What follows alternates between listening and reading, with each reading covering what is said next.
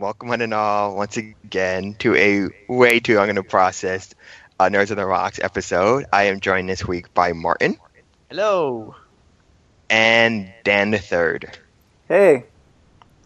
And this week we are here to talk comic books.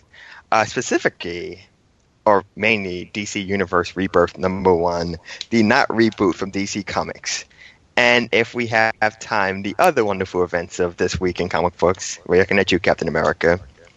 Yeah, I guess we might as well start it off. DC Universe Reboot is a one-shot written by Jeff Johns with art by like 50 different people. But no, some amazing artists are attached to this book. And it is kind of a... I guess in some ways a symbolic end to the New 52, which I think has been done for a while now. But it's kind of a new start, Okay, I'm kind of curious, because I don't consider this a reboot. What would you folks consider Rebirth? Like a return to the status quo before New 52?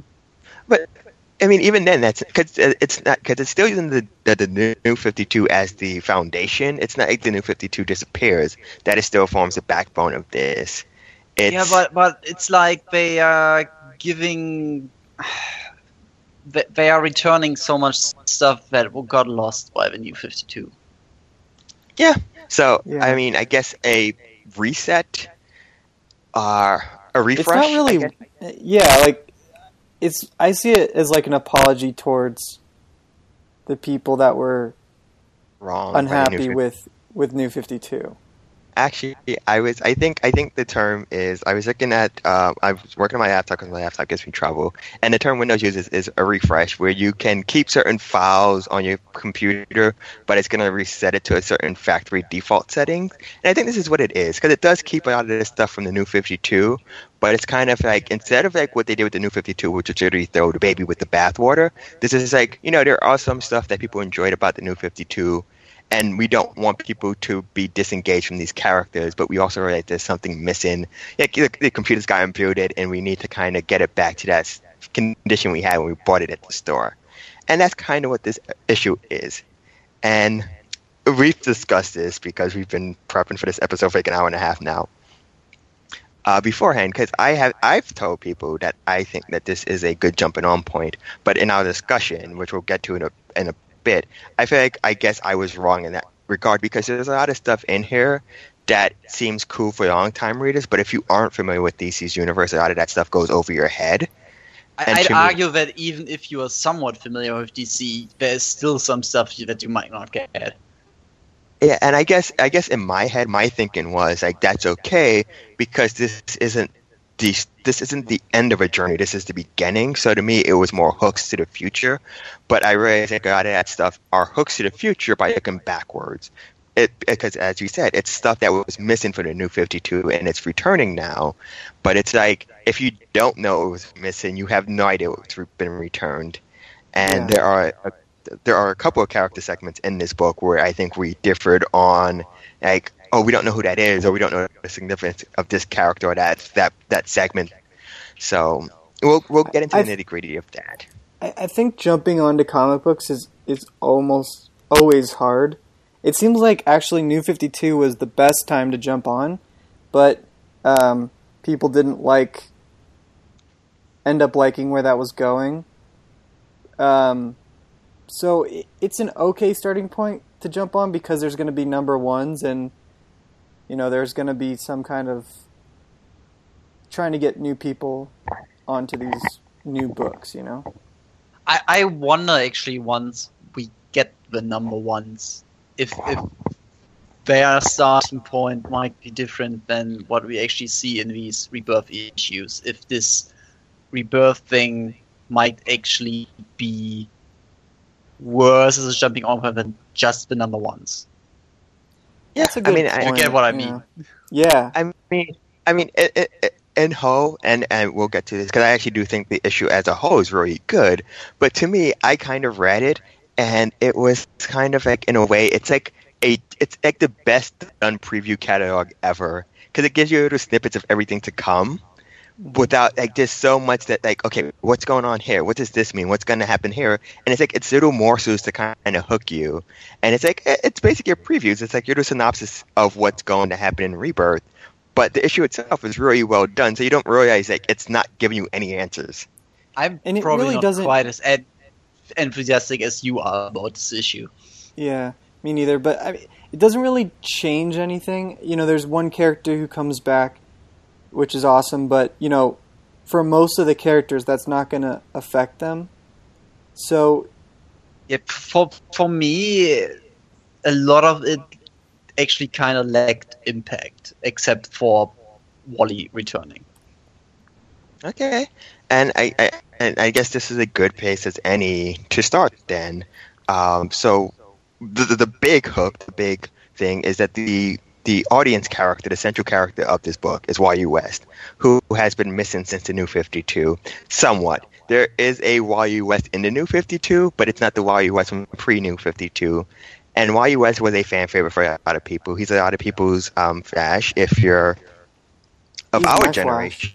yeah, Yeah, because he was the Flash on the Justice League cartoons. So for a lot of people, that's who he is. But he's also been the Flash since the late 80s. So he's been the Flash of all of our generation up until like 2006, 2007. Yep. So to have such a pivotal character just kind of up and disappear for 5 years, it's a huge thing for a lot of people. yeah. Yeah, I'm really totally. glad he's back. I only ever knew Wally myself. I mean, during the 90s, it wasn't a big DC reader or something, but when I saw the Flash, it was always Wally. Maybe Well, I I saw knew- Jay Garrick somewhere, but it's it. Well, I knew of Barry, but the thing with Barry, and I mean, correct me if I'm wrong, I grew up with Super Friends, but Super Friends never really cared about who they were underneath the mask. Like, I couldn't tell you, like, I know now, like, it's Hal, it's Barry, you know, it's, but, like, growing up, you don't know that because it's not, like, they made a big deal about it. Where, like, Justice League, part of the growth of that character and that show was revealing their secret identities to each other. And Wally came with a certain type of humor that Barry didn't have at the time. And Barry, over time, has kind of evolved to be Wally-like in a lot of things. Because a lot of people will kind of chalk up like Barry Allen on the Flash TV show as Yeah. kind of being part Barry Allen and part Wally West. Yeah, I mean, I always interpreted it as Wally West was a lot more comedic than Barry Allen. So yeah, so there's definitely like some Wally West aspects to the TV character. Yeah, but he's our central character, and through him, and which also it's just also kind of ironic because one of the reasons why West is no longer a pivotal character is because of Jeff Johns, because he was the one who brought back Barry Allen. But Jeff Johns uses him as a voice to speak to the audience because Jeff John, in many ways, this is kind of an apology, not just to people for the New 52, but for something that I think a lot of people have echoed, especially I think it all hit the wall with Batman versus Superman for a lot of people, where DC characters no longer feel like DC characters. They no longer feel like heroes. They no longer feel like people who enjoy being good guys. They're dark, they're gritty, they're down and dirty, they're violent, they're bloody, and they aren't heroes. They aren't good people. I think Wally called it out in the issue of losing love, right? Yeah.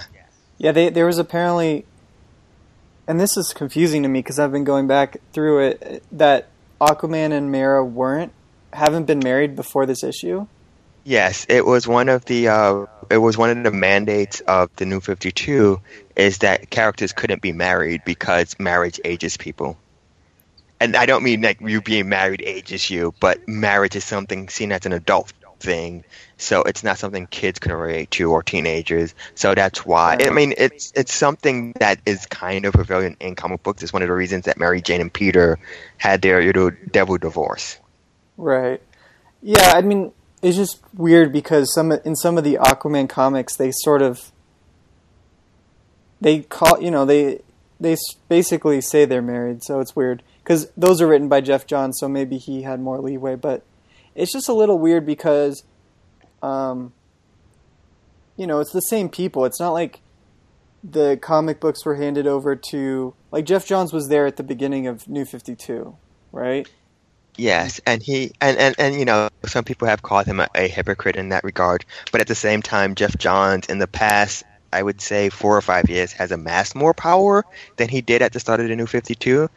And he was, he was the driving force behind Flashpoint, and he did Justice League, which is their main book, but it was a mandate from up to him. It was a mandate from above, and he's gone on record with recent interviews, kind of throwing the New 52 under the bus, where it's like if somebody put you in the middle of a field, gave you no direction, and just told you to go there, and that's how he felt the New 52 was. Because in hindsight, I think everybody would agree that the New 52 was a great idea with terrible execution, because it wasn't a thing where they sat down and like, okay, where it was an audience, how do we get them back? Yes, rebrand. This is what we're going to do with Batman. This is what we're going to do with Superman. This is what we're going to do with Wonder Woman. It's like, no, we're going to start fresh. We're going to put people on these books, and they have no direction. Because one of the 52 books was like a huge mistake. I think it's way too many. I mean, before that even started, when I looked at some of those books, I was like, this is not going to last a year or something. Yeah, you can just see it. Not to be cynical, and maybe we'll have a collection of this at some point. When the New 52 launched, part of the excitement on our website was to cover all 52 number one issues, and part of the review requirement was an actual mark to say, is this book going to survive the year? And for other books, I think we were spot on. I mean, the books that survived longer than that period were the books that were doing well before the New 52 anyhow. So Batman survived, Superman survived, Wonder Woman survived, Green Lantern survived. The core characters that people cared about anyhow survived, but other people who they didn't, Resurrection Man, Grifter, OMAC, Man of War, Firestorm, those books got canceled within a year or so. And the standouts, I think, that did survive were like Animal Man and Swamp Thing. And those, I think, only stayed on because of the quality of the books. The quality was very high.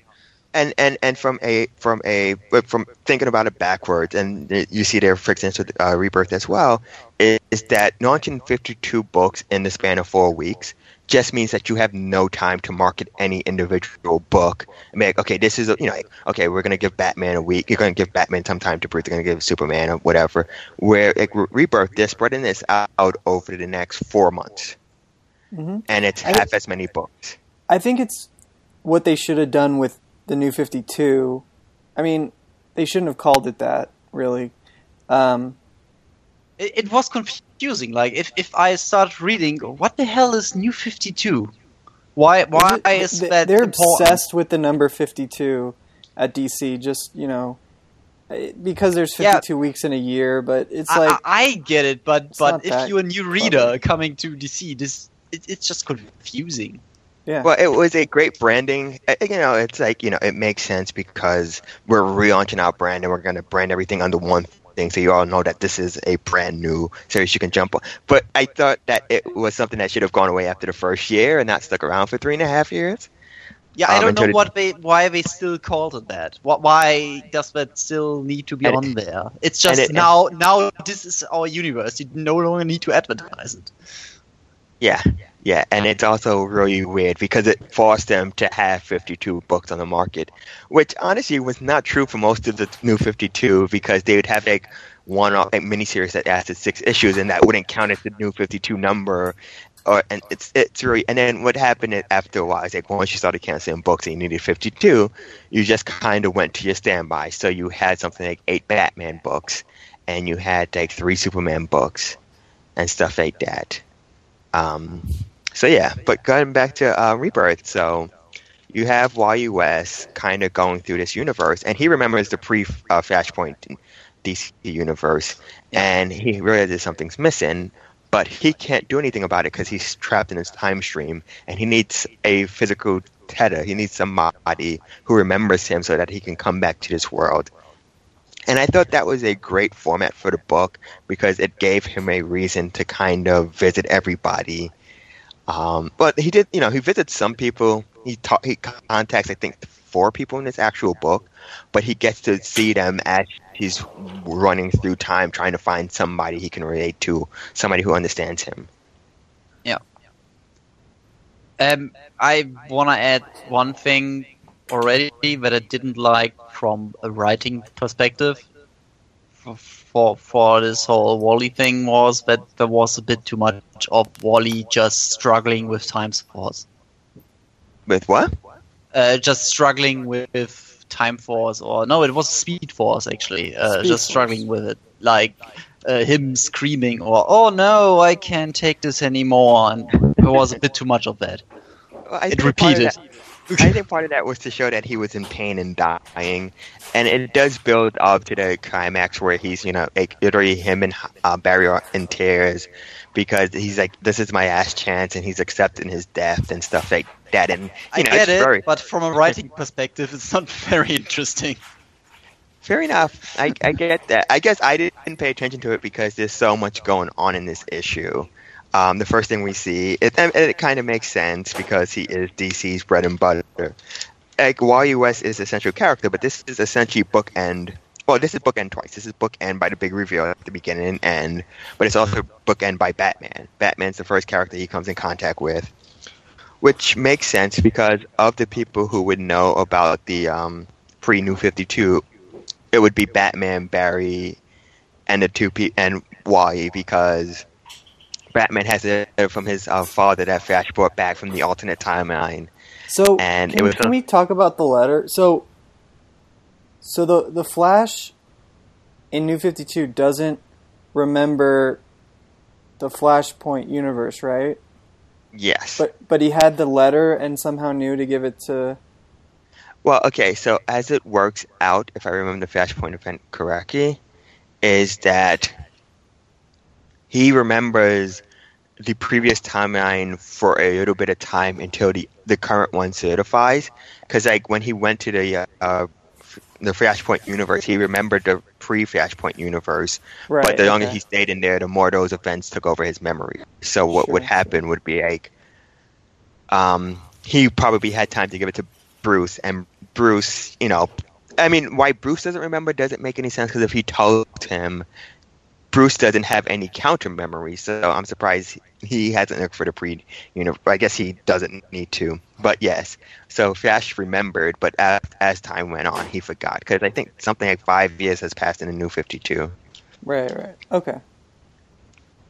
But yes, and we find out, this book is full of revelations. We find out 2 of them, which you knew both of them if you actually read the other comics that came out this week.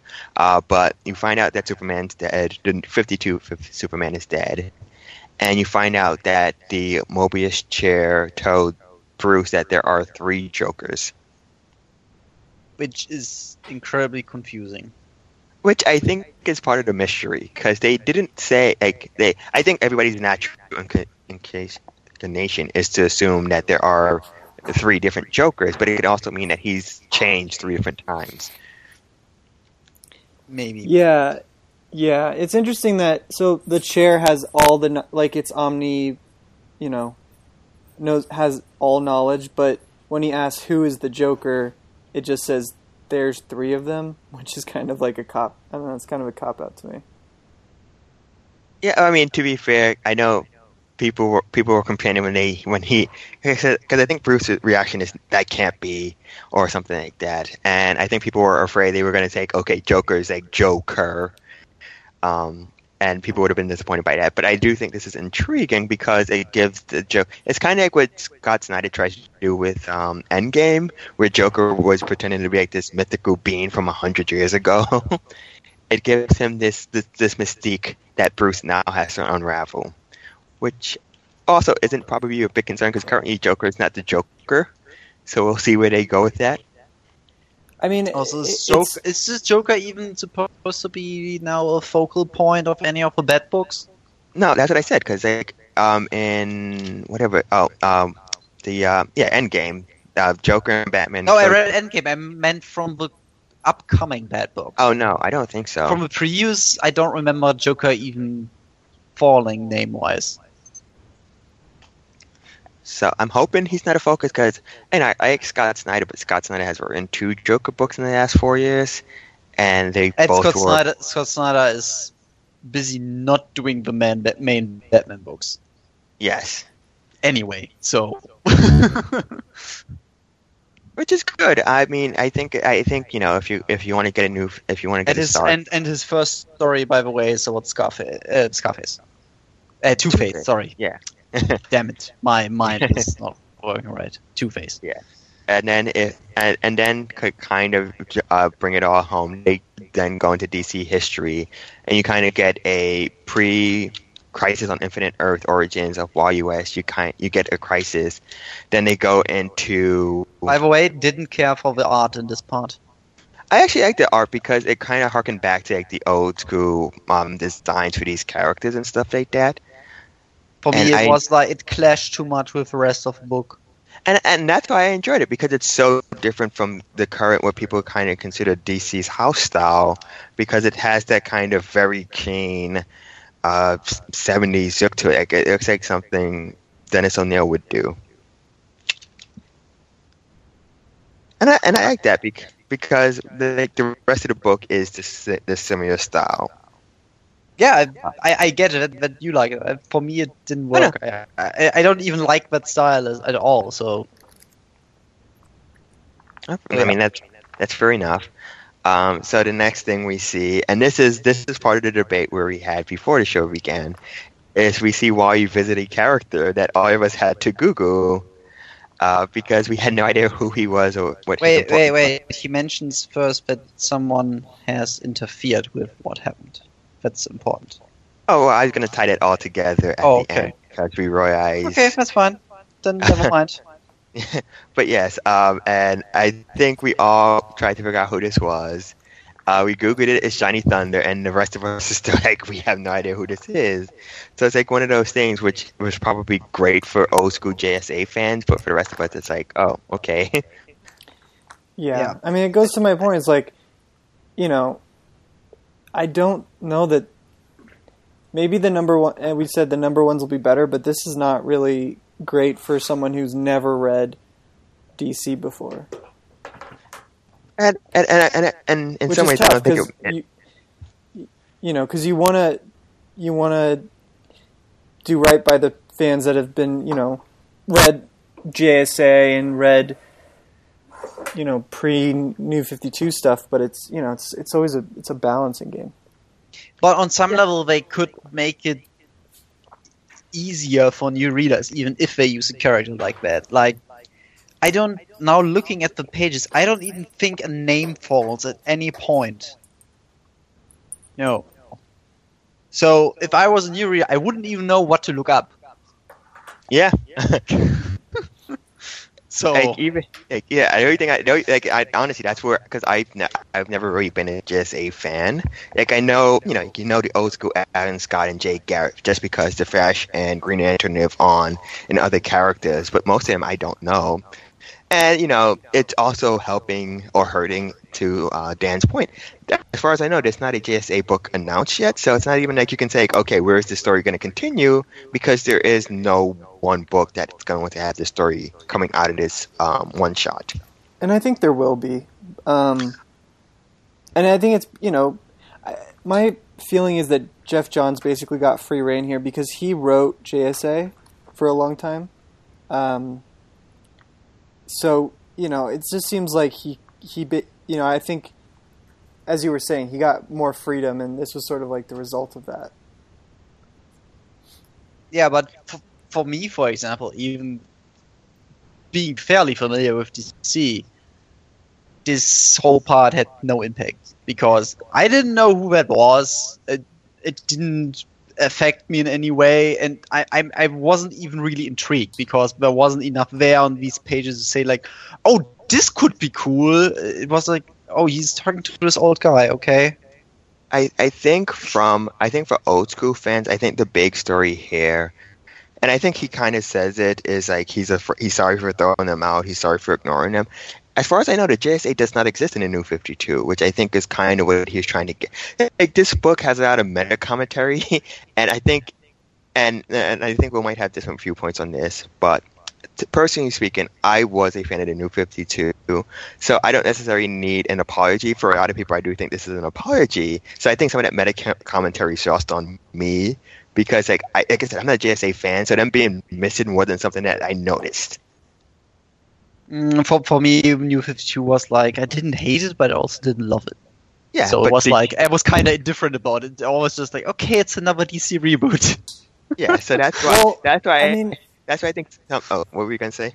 I was just, I was trying to think back, and it's, I really like what they were trying to do with New 52 because if you look at, like, let's say Marvel, and even what they've done with All New, All Different, like, that's not a reboot. Like, that's a sort of retooling, you want to call it, and it was really one of the. I guess DC might have done it in the 50s, maybe, when they switched over from, like, Golden Age to Silver Age, but other than that, it was really the first time that either of the big two had, like, done a real reboot where they. I'll give you that it was definitely like a cleaner reboot than Marvel has ever done, which is probably good. But on the other hand, like I said, like before we started, was like it also led to a lot of retelling of things that are already a given to any long-time reader. Yeah, and on some level. And again, kind of jumping ahead and kind of talking about that meta commentary, that is something that he kind of pokes fun at in a way with Superman, the other Superman, where Superman's like, these people are different, but some of these events are playing out like they did on my Earth. Because, like, we just had the death of Superman, and, like, Superman, like, like, I enjoyed that story, but, like, we've already done the death of Superman in comic books. It's like, if you're rebooting, don't tell the same stories, or don't tell the same stories to get to the point that we were before, because then it's like a cheap way of, like, we just want to retell those stories without people saying you've done that before. And look how much impact that death of Superman had again. Well, yeah. I mean, it's really weird that he died. It was like almost no impact, but it seemed like they were just getting him out of the way. Which I find to get the pre-52 Superman into the main books, which I think I felt bad for him because that is what was happening, and that's why his death wasn't a big deal. Was because everybody's like, "Oh gosh, the real Superman can return now." About him. It's not like it's not like when Captain America died the first time or Superman, and also at this point we're kind of over, like, we all know that if someone dies in a comic book, they're going to come back. Yeah, I personally don't care about Superman anyway, but my impression of the New 52 Superman but he was just kind of a dick. He was in some ways. He was younger and more, but yes, I think people, again, and this is what the second chapter is called, people miss that legacy because, like, you don't want to see Lois and Clark do their will they won't they again because we've done that for 50 years. They got together, they got married. We want to see that evolve. We don't want to see Batman be a dick to his sidekicks anymore because we've had 40 years of Didn't have done that. We got the story of Nightwing. Yeah, we got Nightwing. We have, like, we want that. The people want that legacy, and this is kind of what. Like, I do think legacy is a two-way street, though. I do think it can become too crowded. Like, like the Batman books with they're doing. I think Detective Comics is like a Bat family book, and you have like 5 characters, and then like, his actual family. It's like really Red interesting Robin. that, like, Cassandra Cain is back, and like really kind of fan favorites, but like there's going to be a lot of characters in that book. Yeah, I like seeing Cassandra back. For me is great because I love Cassandra. I never really liked Barbara. She didn't never liked ever Barbara? do much for me, but Cassandra I thought was great, and I actually read her solo book back before the New 52. I think it was still going, right? Yeah, she hasn't been in the New 52, right? No, well, she came in during DC, the Batman and Robin Eternal, but kind of going to Martin's point and going to the point we were talking about before. Again, for a lot of people, Barbara Gordon wasn't Batgirl in the comic books until the New 52. Like, Barbara Gordon had stopped being Batgirl in the 80s. So for a lot of people, it was Cassandra or it was Stephanie, and Barbara was Oracle. So for out of like, it's weird because again with Legacy, Barbara has been Batgirl and everything outside of comics. She's the one in Batman and Robin. She's the one in the animated series. She's the one in like Batman the Brave and the Bold because she is the first. But in comics, she hadn't been Batgirl in like 30 years. Yeah, I'm just talking comics here because I know Barbara and stuff from the animated series and so on. Fine, but in comics, Barbara was never Batgirl for me. Never. And that is the line that DC had to walk with the New 52, in that you want to appeal to new readers, but longtime readers felt shafted because a lot of that stuff was, we're going back to square one. So a lot of the characters that our generation would have grown up with, Wally West, Cassandra Cain, Tim Drake. Tim Drake was in the New 52, but he felt like such an insignificant part because Damian was Robin, and Dick and Red Hood had their own books where he was on the Teen Titans and he wasn't part of the Bat family to a lot of people. But a lot of those characters, because you have to build to them, it's because you can't do that in a year. You can't say, like, oh, here's Wally West again. Tim Drake was Robin at some point. Yeah, that happened. A lot of that stuff was disappeared, and that's where we get with Chapter 2 Legacies, because we also see Ray Cho, who was the Atom before Ray Palmer returned. And again, he served two purposes. Because Ryan Choi, I should say, not Ray. Ryan Choi. Choi. Yeah, Choi. And I think that's one of the things is what happened with him, and the same thing that kind of happened with Jaime, is that DC also kind of lost part of their ethnic diversity because it was like there aren't a ton of Asian superheroes. Not really. All of the Asian-inspired ones are even white dudes. Yeah, and I mean, they've been a little better about it recently, but it's never been. Diversity has never been a great. It's never been great in comic books. And it's never been great in comic books, but I think it speaks volumes. Let's say never been great in superhero comic books. Yeah, but that's what I would say. It speaks volumes again when you refer, some of your few minority characters back to like the white original. And I'm not trying to say anything, like the original exists, and sometimes people want that. But yeah, this is why, like everybody always we want Ted Kord, we want Ted Kord. Jaime, I think is a much more interesting character because his Beetle actually has powers, and it's not a guy in a costume who's a cheap Batman. But yes, that was the other big reveal here, is that the scarab that Jaime Reyes has turns out to be magical in nature and not alien in nature. So I'm kind of curious to see what happens with that. And Dr. Fate shows up for that. Yeah, and I was also I'm kind of curious about that because Dr. Fate in his comic book is a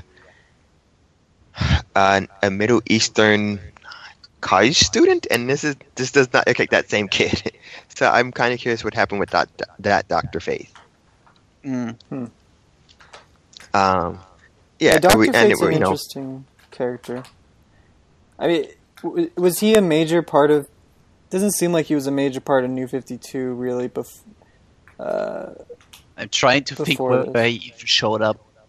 Well, like I said, he has a book. He has a book right now where he's Okay.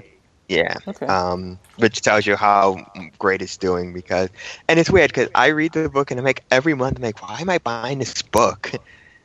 It's not that interesting, but and before that he was in Earth 2, apparently. Oh, so this might be the Earth 2 Dr. Fate. Yeah, which would make more sense because he looks more like Earth 2.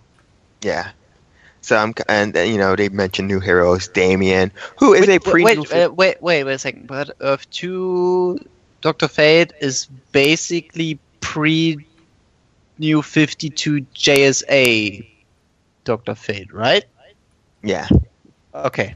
I'd imagine if there's a new JSA book that Dr. Fate would play like a big role in that. Probably.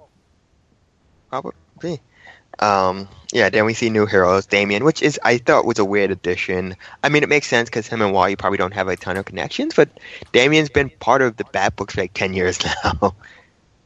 Yeah, and like I said, like the 13 is probably like just him. the just signifier for us. Oh, he's now a teenager, so he's leading the Teen Titans. He might have some, like I said, with people with new ideas. Maybe he lead them in quite a different way. Which, if you want an idea of that, check out Justice League versus Teen Titans now on video. And DC does not pay me for these plugs. Jessica Cruz, the new Green Lantern, because I think Simon Boz is coming back, who you might remember as the Middle Eastern Green Lantern, who they were smart enough to show with the gun in his first issue, because that's not a way to get under people's skin. And then female Green Lantern, I guess that's cool. Yeah, I mean, otherwise it's like, okay, whatever. Another Green Lantern for Earth. Well, I think the big thing with her, especially, it's like the Justice League needs female representation. It's Wonder Woman and nobody else right now. That's probably true, but I mean, just from a perspective of, does this have any impact beyond that? Not really. Well, I'll give them the benefit of the doubt, because I do think she's an interesting character in that she was originally possessed by Power Ring from Earth 3, which fed on her fear. So now she's overcome it, and I'm kind of curious to see how much confidence she gets from that, or how much that the ring affects her going forward. So she has an interesting background. How much they play on that, we'll see. Okay, then maybe that's why they point out Sinestro so much in those 2 panels she gets. Yeah. That makes sense, because I don't know her. All I get from her was these 2 panels. So yeah, I had she's nothing to go on. She's pretty recent. Simon Baz is a little. He was from pre-New 52. And then he disappeared. He pretty much disappeared. Yeah. But yeah, there's then Green Lantern.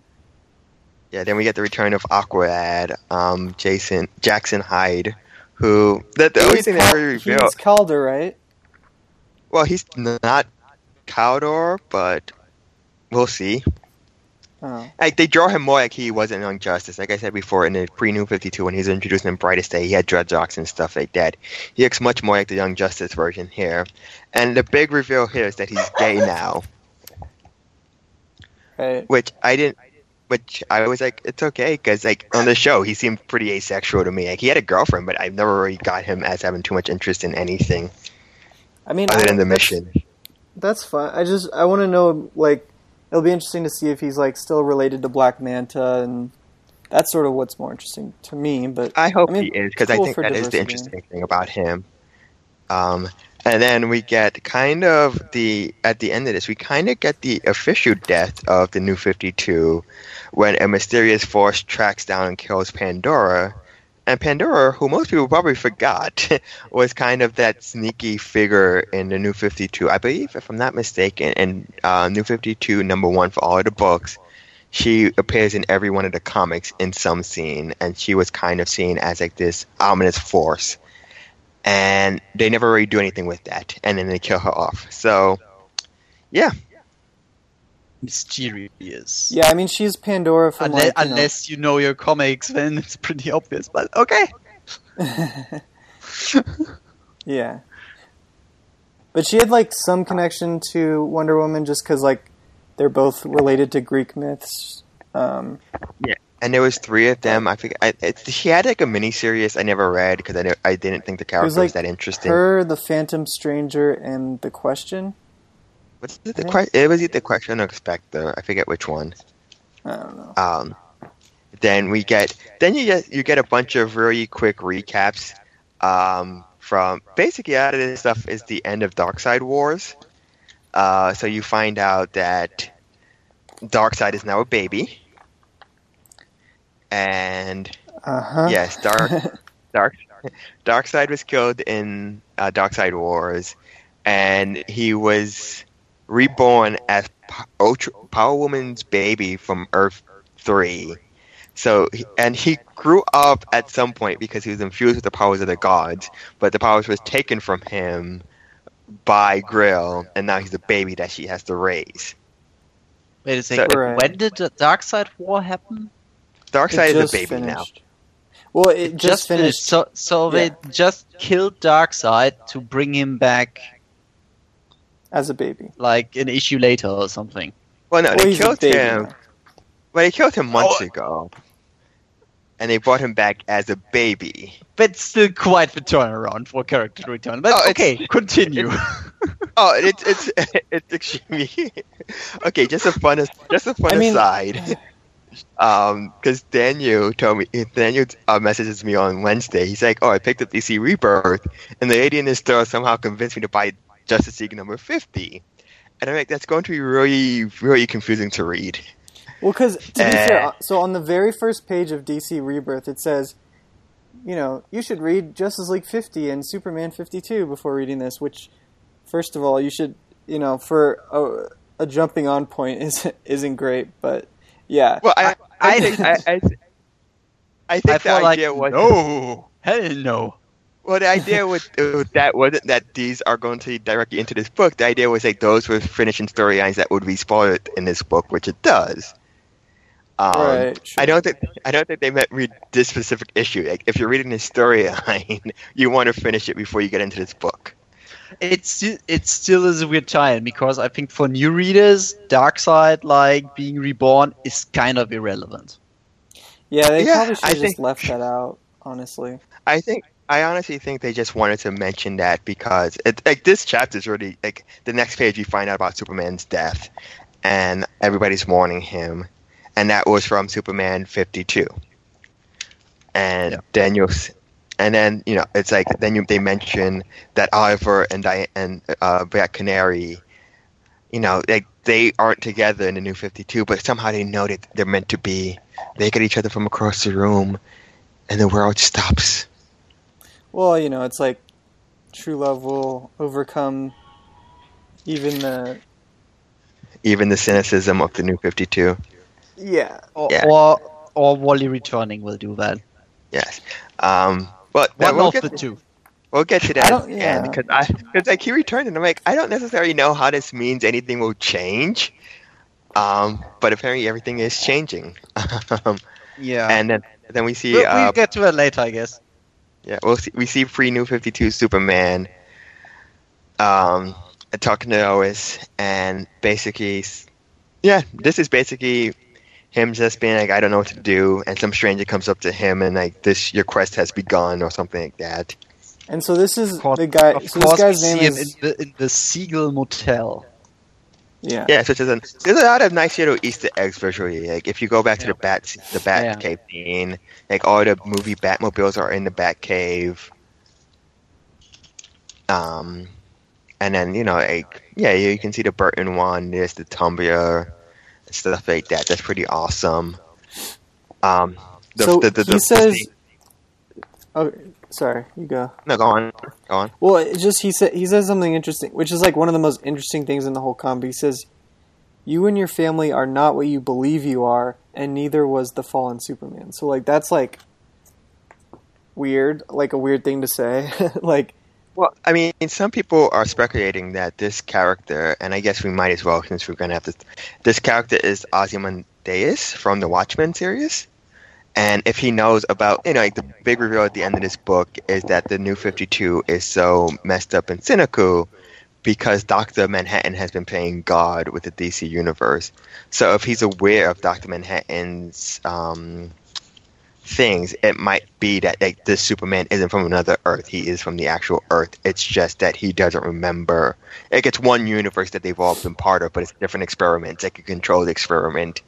And this is the one with the stimulus in it. I want to talk about Dr. Manhattan stuff at the end. Okay. Yeah, I think we should. Then we see Aquaman proposing to Mera, which I was super confused about. I was like, and I know we said this before, but like I've been reading Justice League and also like Aquaman through, Throne of Atlantis, and like they maybe never say it specifically, but they are married without saying it. Like they're married in the comic book, like in the previous whatever comics. What do you mean is they are acting like they're married? Sure. Or maybe, they say like they say like that's my queen, or like I don't know. Well, I think she is. She's actually. Well, that you probably also might be reading my Twitter account, but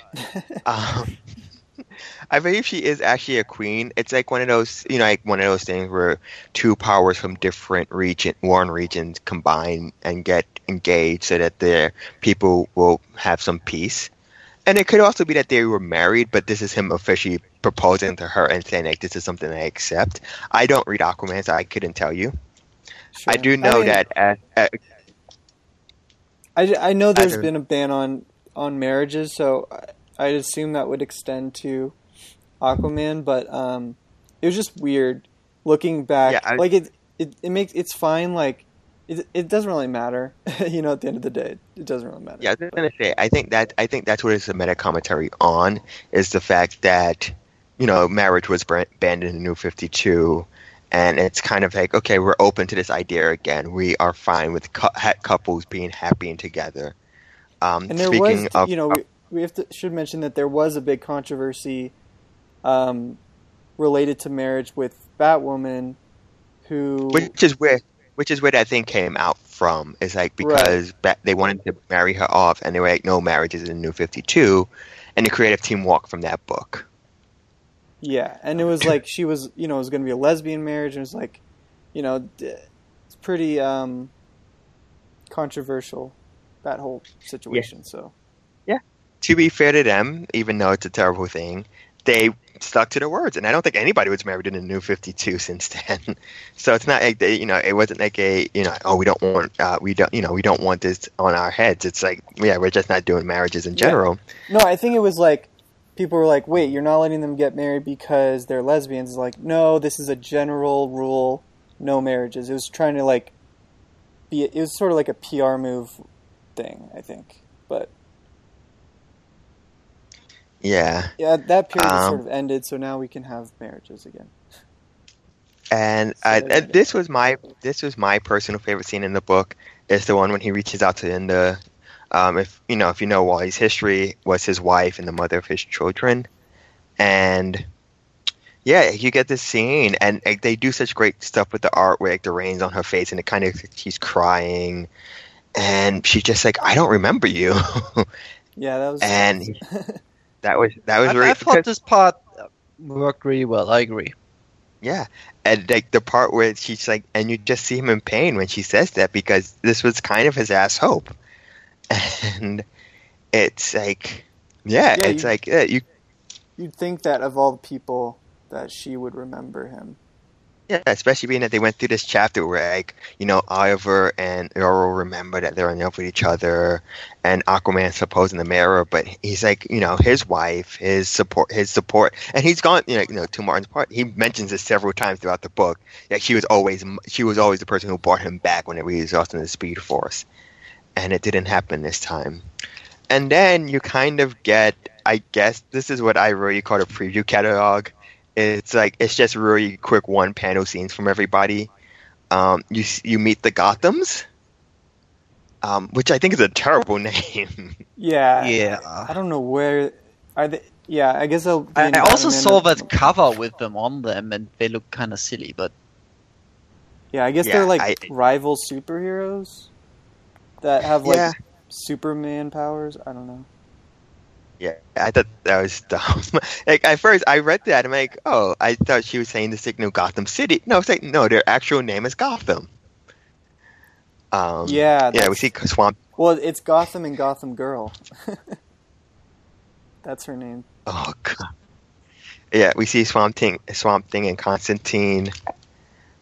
We see Wally, and at first it didn't dawn on me why Boomerang was there, but I forget Boomerang's a Flash villain. He's so accustomed to being in Suicide Squad that I forget he's actually a Flash character. We see Cyborg. Was he the main villain for that was a little weird to me. No, Wally West's main villain is Zoom. Right. I guess Zoom wouldn't be a great person because he's too evil to be showing. Yeah. I guess they needed someone who's going to be in Suicide Squad to help preview that, maybe. Yeah, Cyborg from Teen Titans. We see Dick. Apparently, he's being spied on because. Can I just ask one thing about the Constantine and Swamp Thing moment? when he said like that Constantine needs help against the capes. What does he mean there? I know. wonder if it I don't Is know he if talking it's about superheroes or? I wonder if it was a callback to what was the event called? Like when the three Justice League United, and Justice League Dark fought. I wonder if it's a callback to that. I know that they're going to be teaming up in the new Constantine book to help get his to get Abby Arcane back. I don't know. Okay. I've never really been I into think that like side of DC, like the Constantine True. Swamp Thing. Yeah. Yeah. Okay, I've heard and good things. This, I understand why they had to do this, but I thought this was really silly. We basically had a 2-page story explaining why there's 2 Wally West in the new 50 in the DC universe. And I'm just like, I read that. I'm like, now what am I supposed to call them? You can't say pre-52 Wally West and new 52 Wally West. Yeah, you can't say. I thought this was also a weird part. This part felt exactly like this is for new readers, so they're not confused. Like, wait, New 52? I knew there's Wally West, there's this guy, and who's this other Wally West? And now we basically get an explanation for that. But they don't do the same service in other parts of the book as we already talked about. Yeah, so, I also find it. I mean, I guess it happened, but I find it funny that 2 people would decide to name their son after their great uncle. Was it their great uncle or their grandfather? Yeah. Yeah, I think it was the grandfather. Whatever. I think it was a grandfather, but I'm not sure. Yeah. Yes. So I'm not going to touch I don't want to say Black Wally and White Wally because that's just too many problems. Well, it's probably going to happen. That's what people are going to say, though. I mean, it's the easiest way to differentiate them. The other thing is, what do we call Wally? You know, the Wally West, the red-haired Wally West. What is he going to be called? Because you already have the Flash and you have Kid Flash, and the Flash has never really had another name. Well, he had Impulse, but that's more part. Yeah, that's more part. And I believe in this book, in this section, he accepts that he's this is now Kid Flash. I think that's what he says, and he's going to do. Yeah.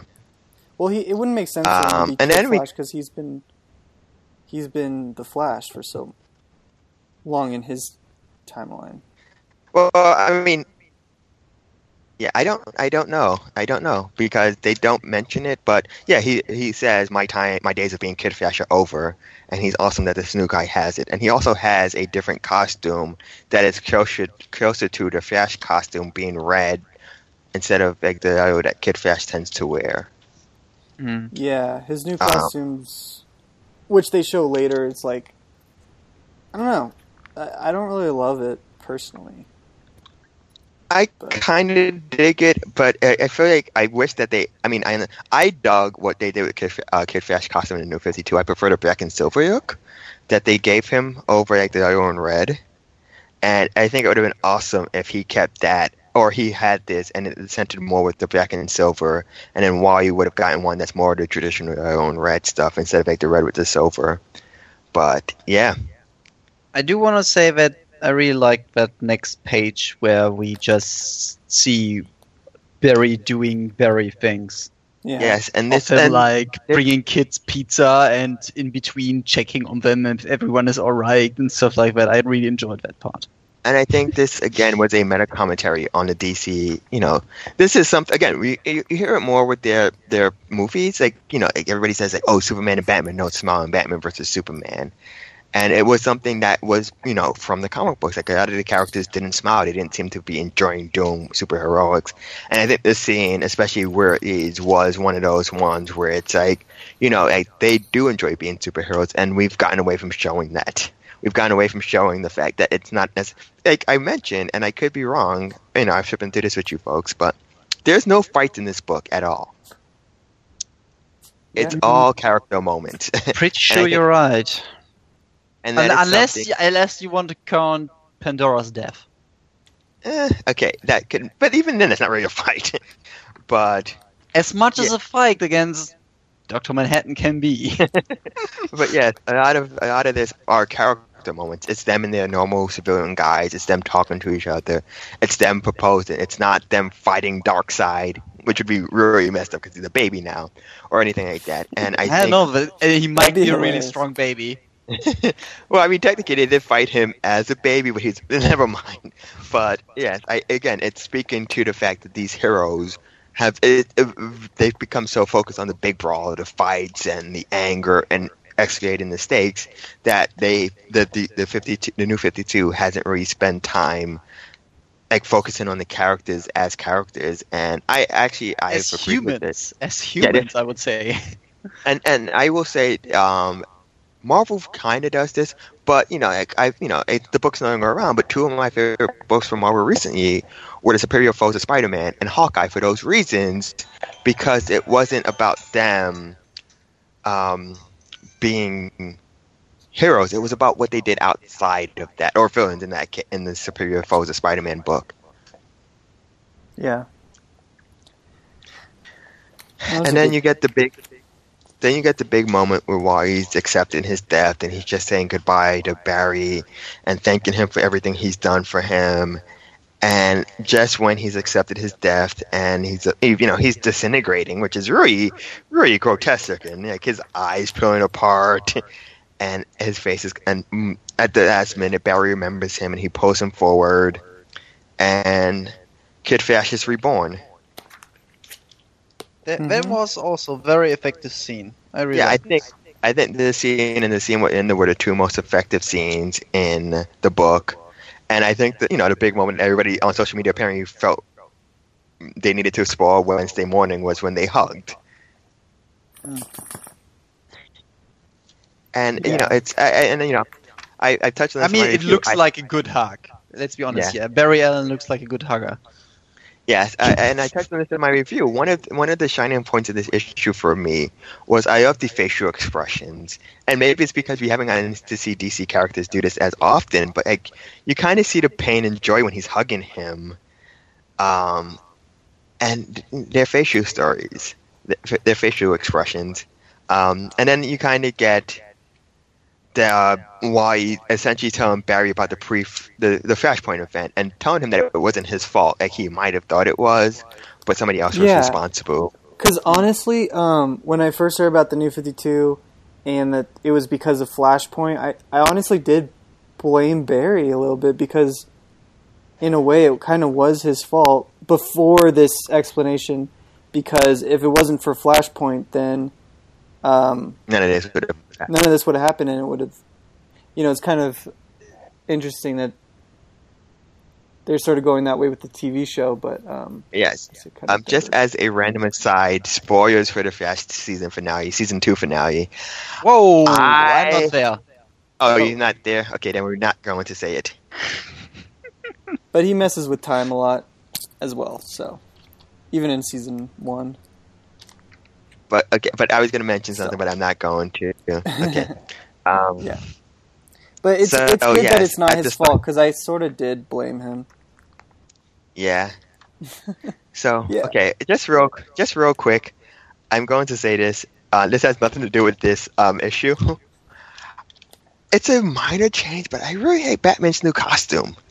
I don't like it either. I thought I was the only one. I don't like it. I don't mind it. I think his new 52 costume is, like, really, really good. I don't know. It's not... I don't hate it. Like, it's interesting.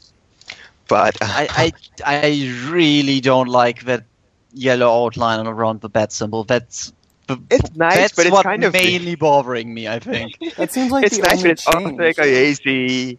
Well, his cape is also supposed to be purple, the inside of his cape. Yeah, which they don't really do in this book because they don't show his cape wide.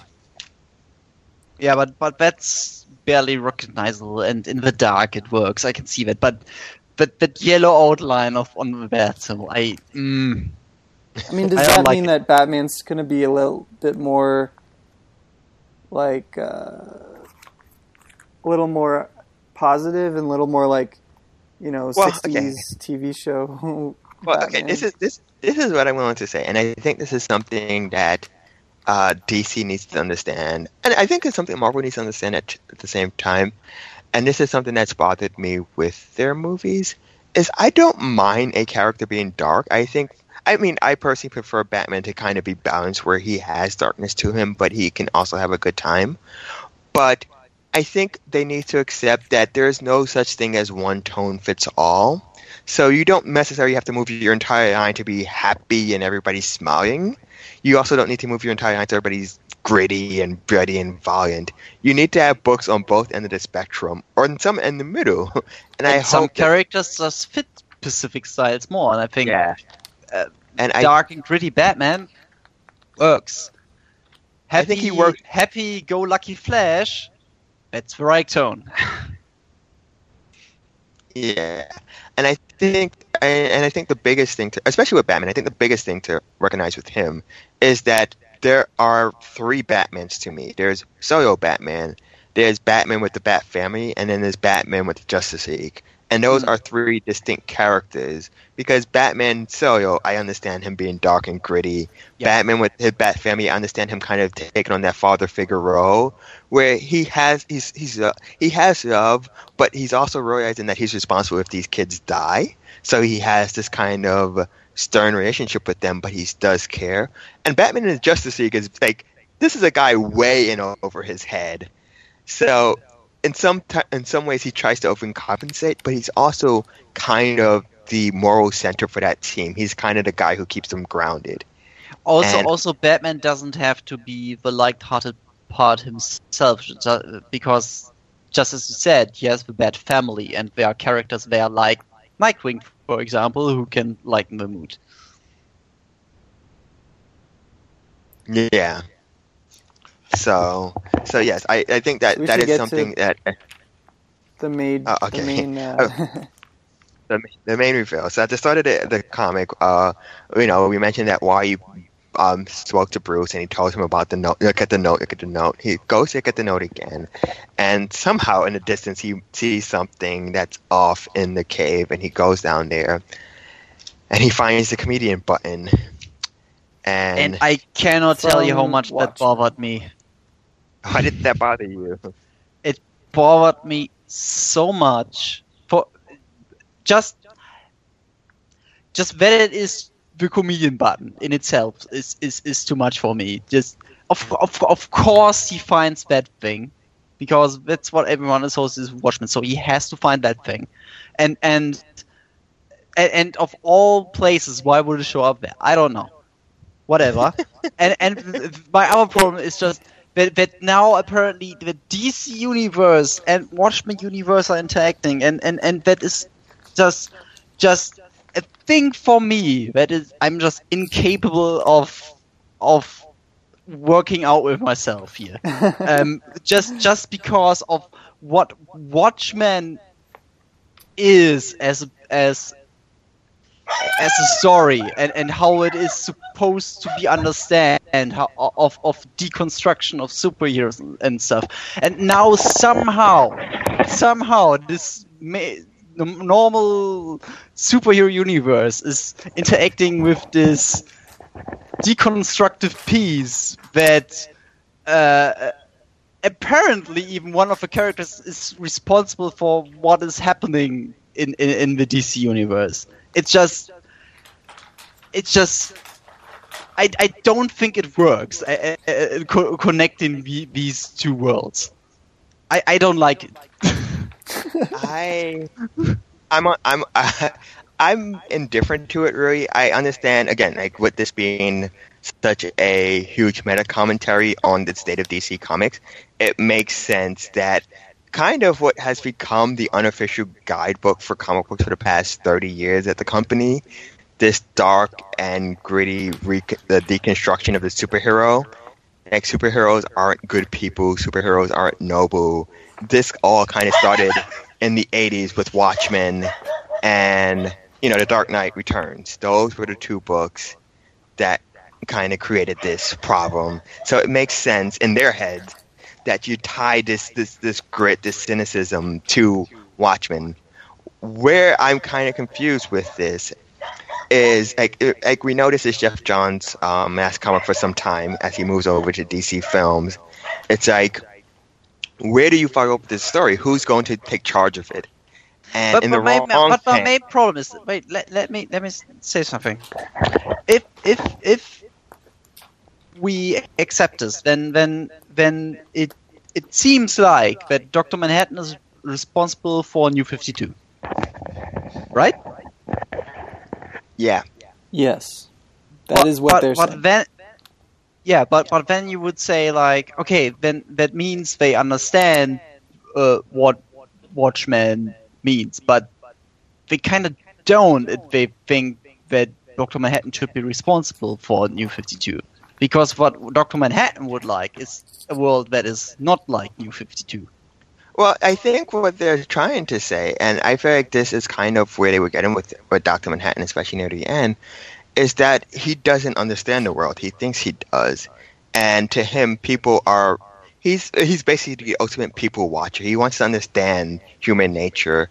And it makes sense that if you could, you would create a world. Like, maybe there's one world where everybody in the DC universe is full of love, hope, and it's, like, there's a world like that. There's a world of cynicism. There's a world that's mixed. There's a world where the heroes are villains and stuff like that.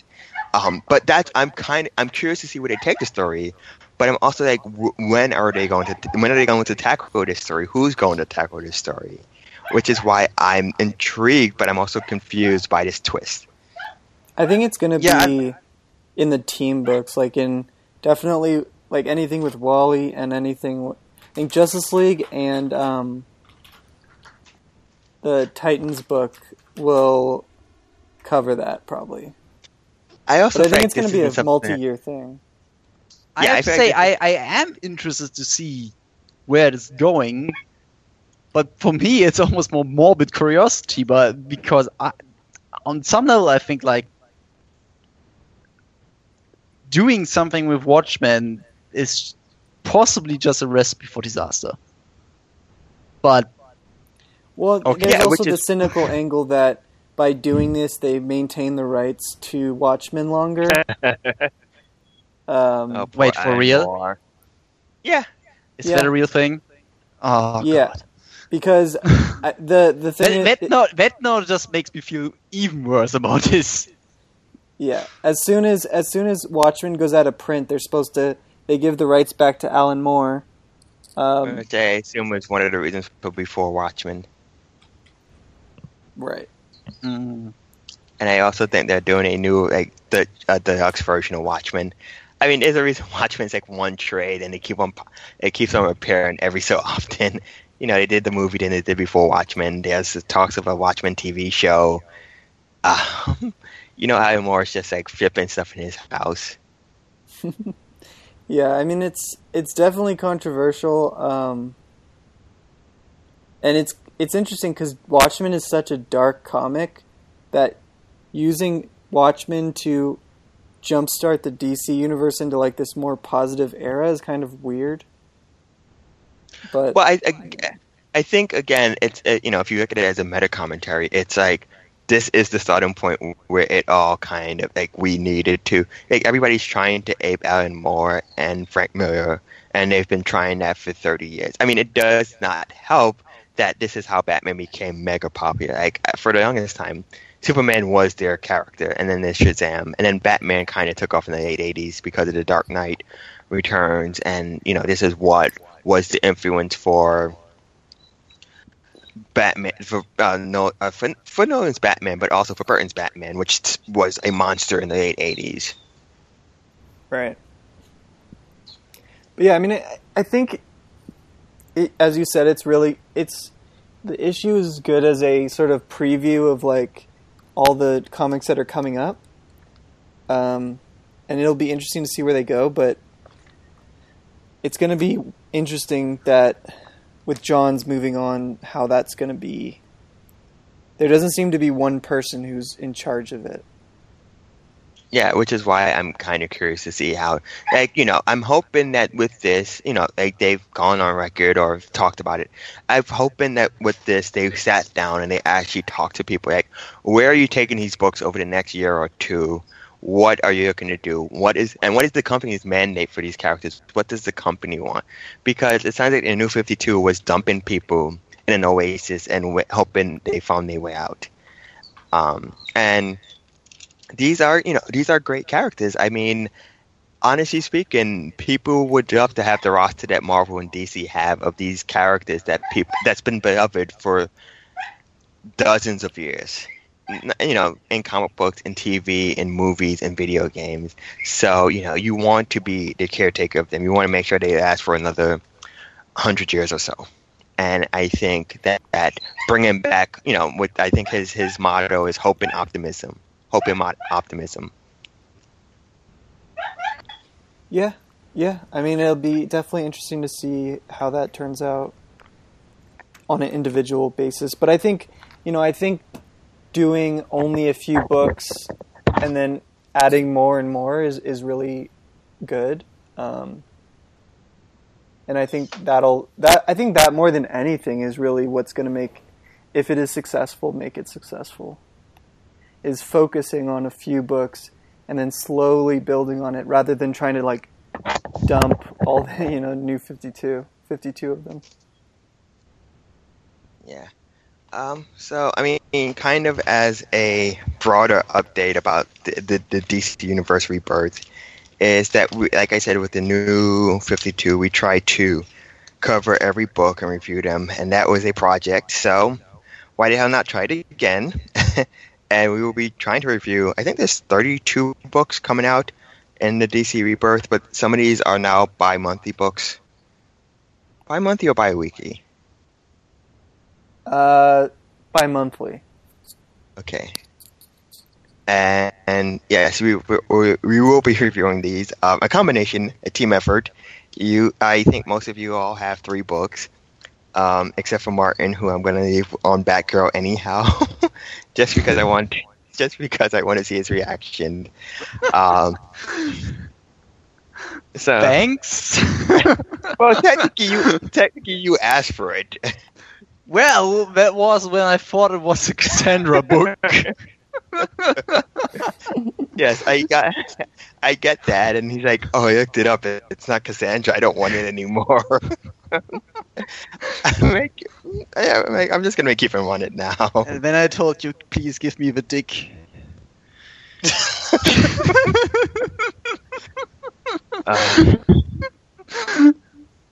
And Earl was happy to oblige. Yes, outside of euphemisms, Daniel is covering, I believe, the Superman book, so he's got Superman in Action Comics. Yeah, and Justice League. Yeah. Martin is covering a wide berth of them, like you said. He's covering Nightwing, he's covering Batgirl, he's covering Hellraiser, and he's covering Deathstroke. Yeah, and because there is no Swamp Thing book, otherwise I would have taken that. Yeah, I'm kind of I think he's in Hellraisers. He is. Yeah, probably. Yeah. So yes, and then everything else. There's others, but I will be filling in the gap.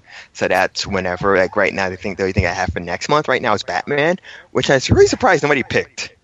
I actually thought about picking it, but I thought like my thinking was more like, well, I have no problem picking some of the smaller books because I'm actually interested in them. I would like Batman because Tom King seems to be a pretty good writer, but I know you will find someone for it. Yeah, I think it's good that you're doing it, Earl. Yeah, I just. Well, I mean that's always a double-edged sword for me because I'm also super forgiving if it's Batman. But to Martin's point, Tom King is an amazing writer. I believe he was the one who did. He was the one who was doing Grayson, right? No, I think he's doing Nightwing, the Grayson dude. Right? Oh, okay. Yeah, okay. Yeah. No, he did. Tom King is at the moment. I haven't read it, but a lot of people are talking about his Vertigo title at the moment. What is his Vertigo title? Let me check the name. He's doing the Omega Man. That's what he's currently writing for them. And he's also done The Vision. The Sheriff of Babylon Oh no, he was also writing Grayson, so maybe they were co-writers. Oh, he was? Okay. But Yeah. Sheriff of Babylon is his vertical book, which is apparently really good. But yes, I mean, and I think, and I could be wrong. It's been a while, but I also think this is one of, compared to like the New 52, I'm a lot more confident in their creative teams, because I feel like over the New 52, for better or worse, they have found people who are capable of telling this type of stories they want to tell. The big thing, I mean, for me personally, I'm kind of disappointed that Gail Simone doesn't really have a Rebirth book. But, you know, like Rucker on Wonder Woman is one that a lot of people are big on. Steve Orlando on Supergirl should be fun. Tim Seeley's doing Nightwing. He's done great work with the Bat Family. Yeah, Tim Seeley on Nightwing is probably going to be pretty good. Tim Seeley also did Grayson. Yeah. And I think they also worked on Batman and Robin Internal, I think. I don't know where James... Yeah, I think so. James... I forget... James Tyven? Yeah, what is he doing? He's doing Detective? Oh, that's probably not on this checklist because Detective and Action aren't actually getting rebirthed. They're going back to the original. Yeah, he's doing Detective, as far as I know. Yeah, it's also nice. I think Snyder's only doing All-Star. He's All-Star Batman is all he's doing. And I'm already know I'm going to read that. I'm kind of curious. Well, I mean, I was gonna say I'm kind of curious, but he's doing a long form story anyhow. Because I was kind of curious to see what him doing like shorter form stories, like 1 or 2 issue arcs, instead of his like 10 to 12 issue mega stories. I think it's still going to be 5 issues, which is shorter for him. Yeah, true, but still, it sounds cool. The first thing with like having like a 2-phase buddy as much as they can buddies. Be a road movie kind of thing. That sounds interesting. And I think Snyder is a really good writer, and having him like work with different artists that are all really good. Although I'm not really that big on John Romita Jr. these days, to be honest, but there will be other good artists as well. It's interesting that there's one of the things I think that they did try to do with New 52 and DCU is have a more diverse set of like characters that, you know, because like if you look at Rebirth, the number of things that Batman's in are, you know, they're pretty high, and also Superman. Yeah. So. And they are again because more those are the ones that sell. It feels like they're again more doubling down on their big 2 heroes. Well, I disagree to an extent because I think Batman's in that stuff now. Because Batman only has 3 books. Well, that's like saying all the Bat Family books are not Batman books in some way. Well, I mean, they aren't in a way because I mean, it depends on who. Like Nightwing, I feel like has evolved so far beyond Batman. That he doesn't, you know, he has his own rogue scribe, he has his own support system, he has his own villains, and I think he's the only one who has one. Batgirl gets one, I guess. Well, she gets 2. Oh, Red Hood and Outlaw. I don't know what that book keeps on getting things. Oh, so interesting. When you were talking about writing teams, I also want to say, like, I feel like they have generally at this point. It feels like stronger writers for the relaunch than they did with New 52. I mean, New 52 had some really good writers, but I don't think they were as well spread out as this time around. Yeah, get what I like for the Batman books. There was Snyder, but the Detective was the Superman books kind of didn't do anything. Well, they had Grant. Grant Morrison. Okay, you with Grant Morrison. I mean, if you look at it from, because we don't know how they're going to turn out, but if you looked at it from like, you know, they're just announced New 52, and it's like, oh, we've got Morrison, and you know, Jeff Johns doing a lot of them. And even to your point, like at that time, like Scott Snyder was kind of an up and comer.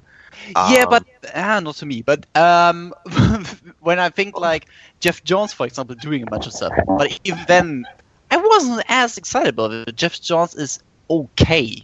He isn't the greatest. He's very hit or miss in my book. I think he has. I think he has good ideas. He doesn't necessarily do characters well. He's like more of a big idea guy. Yeah, and when I look at what we get now, we have Snyder, we have Abnett, which is cool.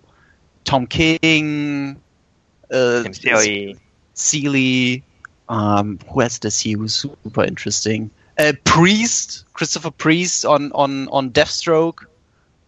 Deathstroke has always fascinated me because I don't get why he's a character that like we have to keep on trying to Deathstroke book for.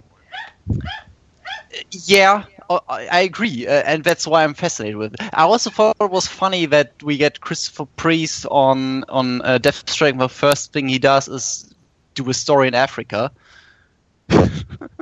Always kind of funny because most people probably know Christopher Priest for his Black Panther run. Yeah, I mean, I don't necessarily care for the Hal Jordan and the Green Lantern Corps book team. I think there are who's the writer? Robert Venditti. He's pretty good. If you read some Valiant stuff, he has some really good Valiant stuff going.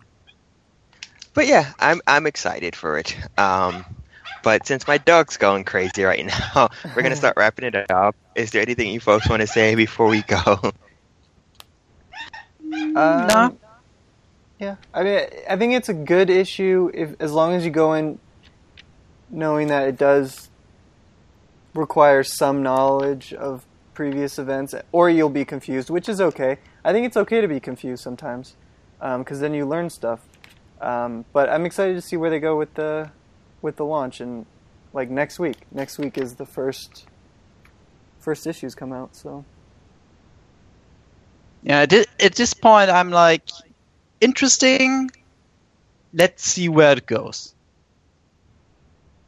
Yeah, and I'm on the same page. I'm on board. I like the fact that they are rolling it out much slower this time, especially when there are books that are going bi-monthly. And some of these books are also, because you have like the Rebirth special and then you have the book coming out, there's a lot of stuff to kind of get involved with. And it's also weird because they're doing it at the same time they're also doing their Hanna-Barbera launch. So we've had like Future Quest and we've had the Scooby-Doo Apocalypse book. So there's a very busy time in Warner Brothers DC headquarters right now. So, yes. So for Martin, Daniel, and myself, this has been Nerds on the Rocks. And hopefully the next time you hear us, we are talking about E3 in a few weeks. So we'll catch you then.